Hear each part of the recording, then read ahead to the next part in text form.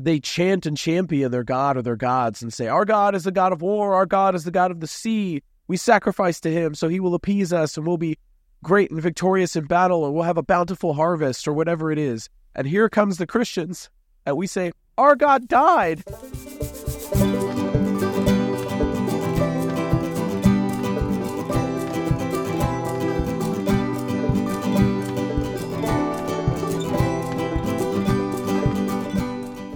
I was going to tell a railroad joke, but I lost my train of thought. Oh, and then I had a joke about chemistry, but I knew it wouldn't get a reaction. Boom, 2 jokes. Welcome, everyone, to episode 203.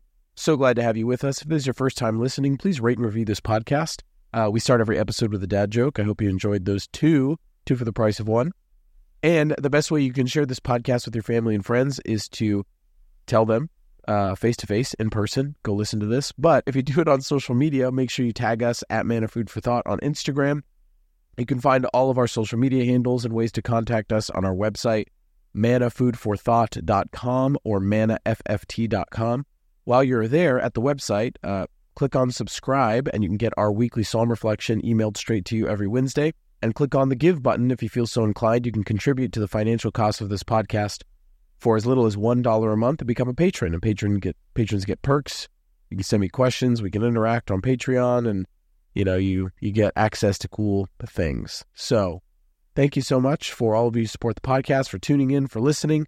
Let's get into our joy, junk, and Jesus. My joy was that this past weekend we went to my sister's baby shower. She is due in the next month or two with my nephew, their second child. His name's going to be Asher. Nice Old Testament Bible name. Very much a fan. And it was just really beautiful to see their community rallying around them. They live in the town where we grew up. And so it is a small town. It can get kind of isolated up there. So it's really great to see that they have a really wonderful church community and family community up there, and to just be a little part of that. And I also won a ton of the baby shower games. I have this weird thing where if you invite me to a baby shower, for some reason, even if I'm putting in very little effort, I win almost every game, if not every game. And I don't even have to intend to. I think I need to just stop entering the games, because sometimes it dampens the party. And but I won a lot, and it was great. My junk is that you could probably hear there is something wrong with my throat. I feel great. I sound like I ate a pack of cigarettes or something. I sound terrible. My throat is just very dry. I think it was the change in atmosphere and environment and allergens from going up and down the mountain in one day this weekend for that baby shower. So I'm recovering from that. So just pray for me, please. My Jesus moment, though, is that we have our parish mission going on right now. And it's just a really incredible time to encounter the Lord, and really powerful things are happening. It's really interesting. Last year we had a packed church for this mission.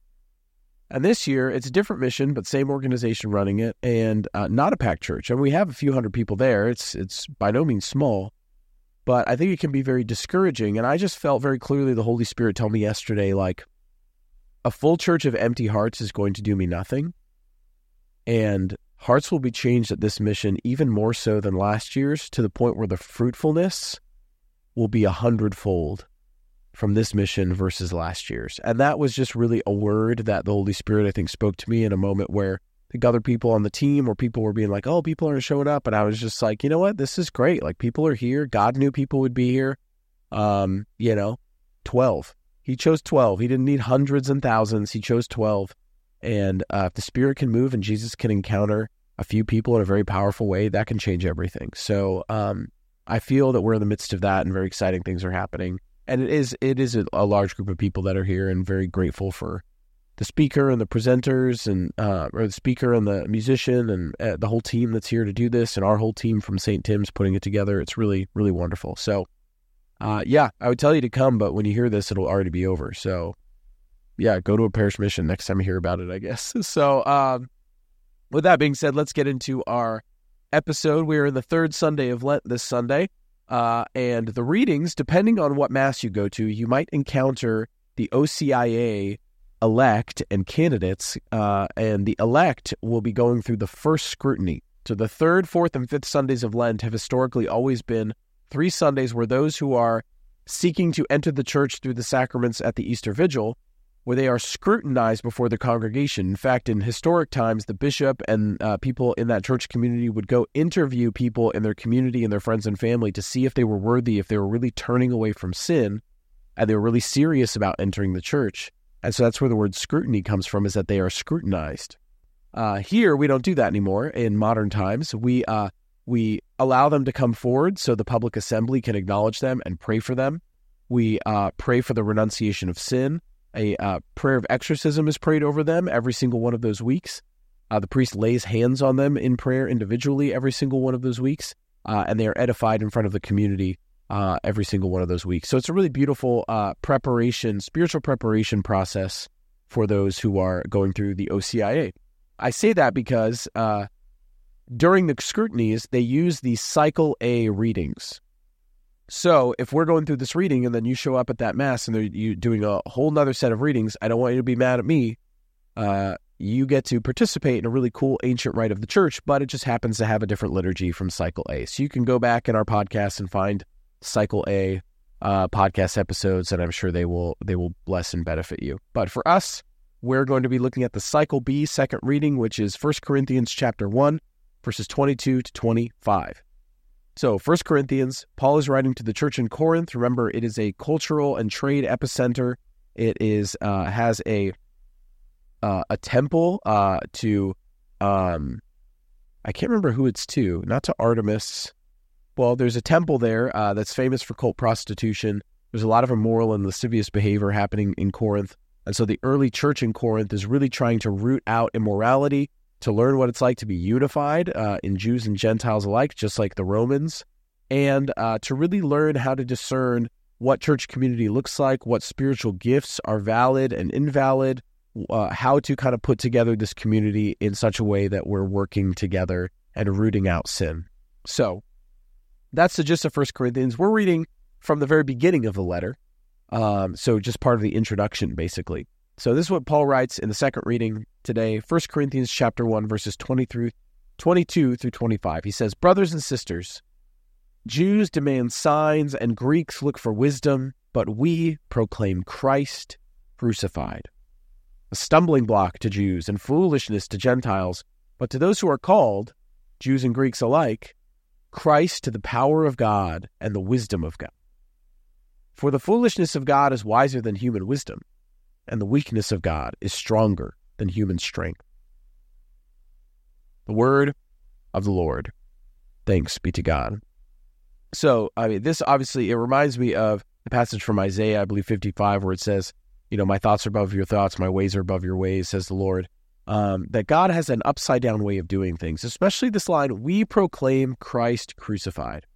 All this is saying is like, the Jews are looking for signs, the Greeks are looking for wisdom, and we don't have that to offer. What we have to offer looks foolish if you're looking through the eyes of the world, but for those who know Christ, it makes perfect sense. We proclaim Christ crucified. And I was reflecting on this phrase, and it made me realize that being a Christian is absolutely nuts and makes no sense at all if Jesus is not God.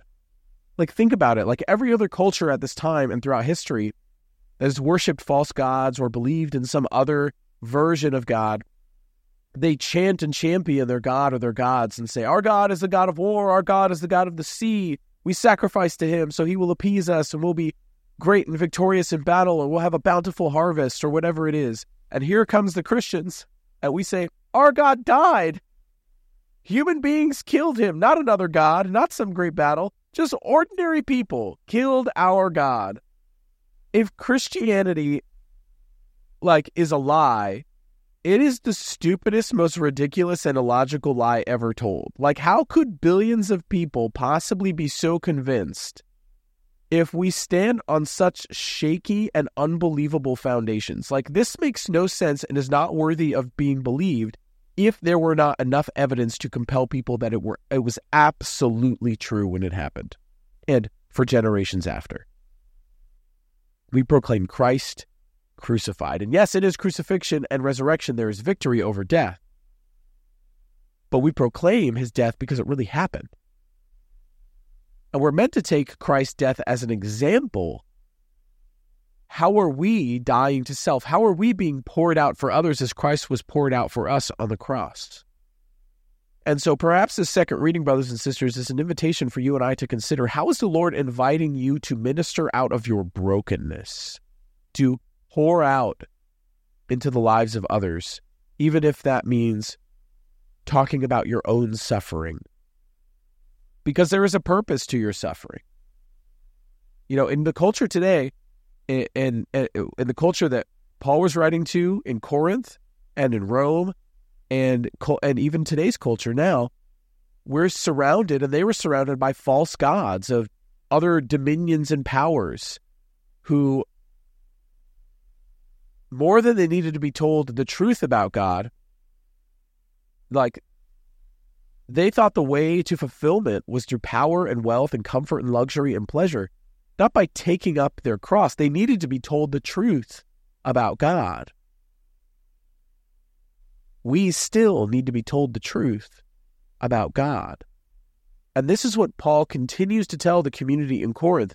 In 2 Corinthians chapter 4, verses 8 through 12, he says this: "We are afflicted in every way, but not constrained, perplexed, but not driven to despair, persecuted, but not abandoned, struck down, but not destroyed, always carrying about in the body the dying of Jesus, so that the life of Jesus may also be manifested in our body. For we who live are constantly being given up to death for the sake of Jesus, so that the life of Jesus may be manifested in our mortal flesh. So death is at work in us, but life in you." This is a beautiful reality, that there is life that comes out of death, that there is beauty in our brokenness and in our suffering. You've probably heard this tradition of Japanese kintsugi bowls, that if a precious bowl breaks, they don't throw it away.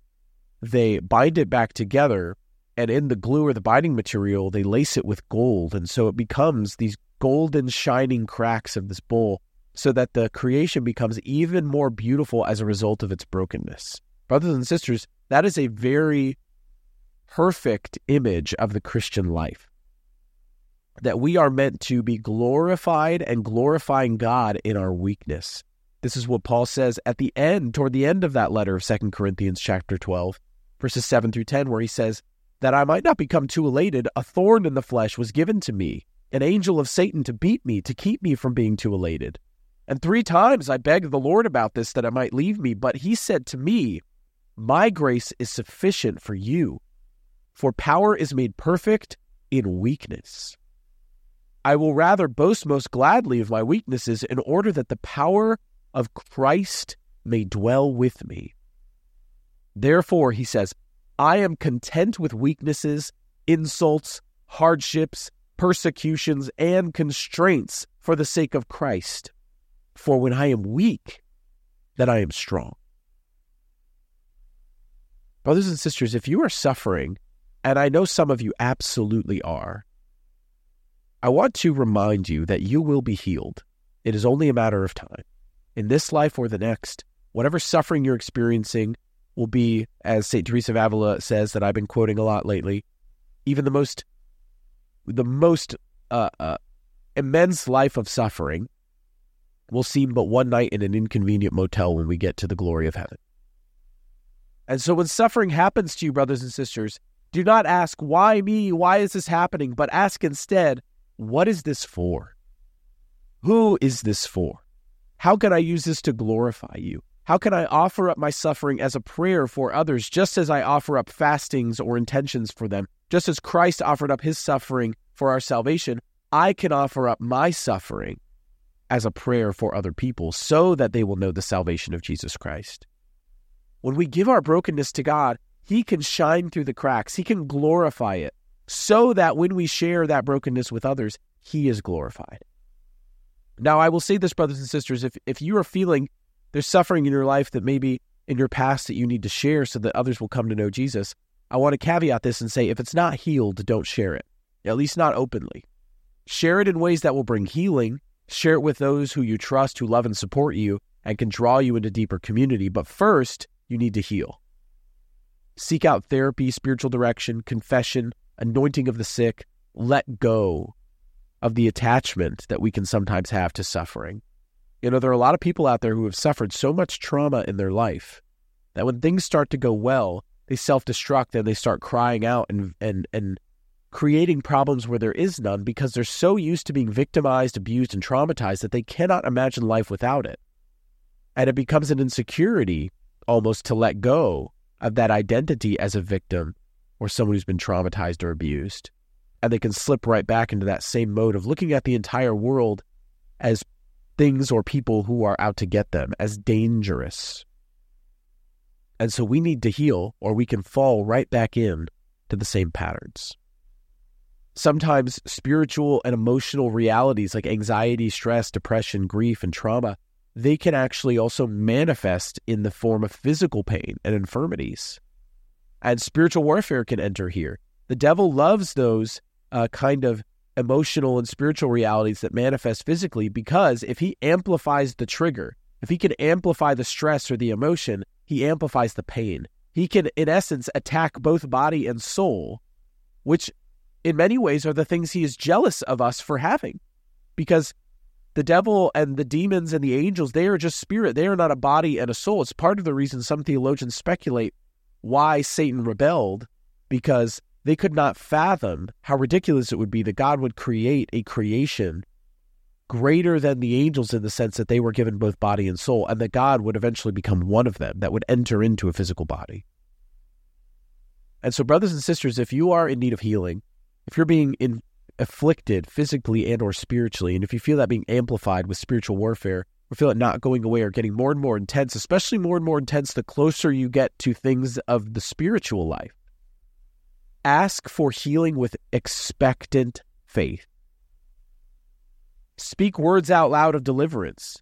Say, Satan, I bind, renounce, and rebuke your presence in my life.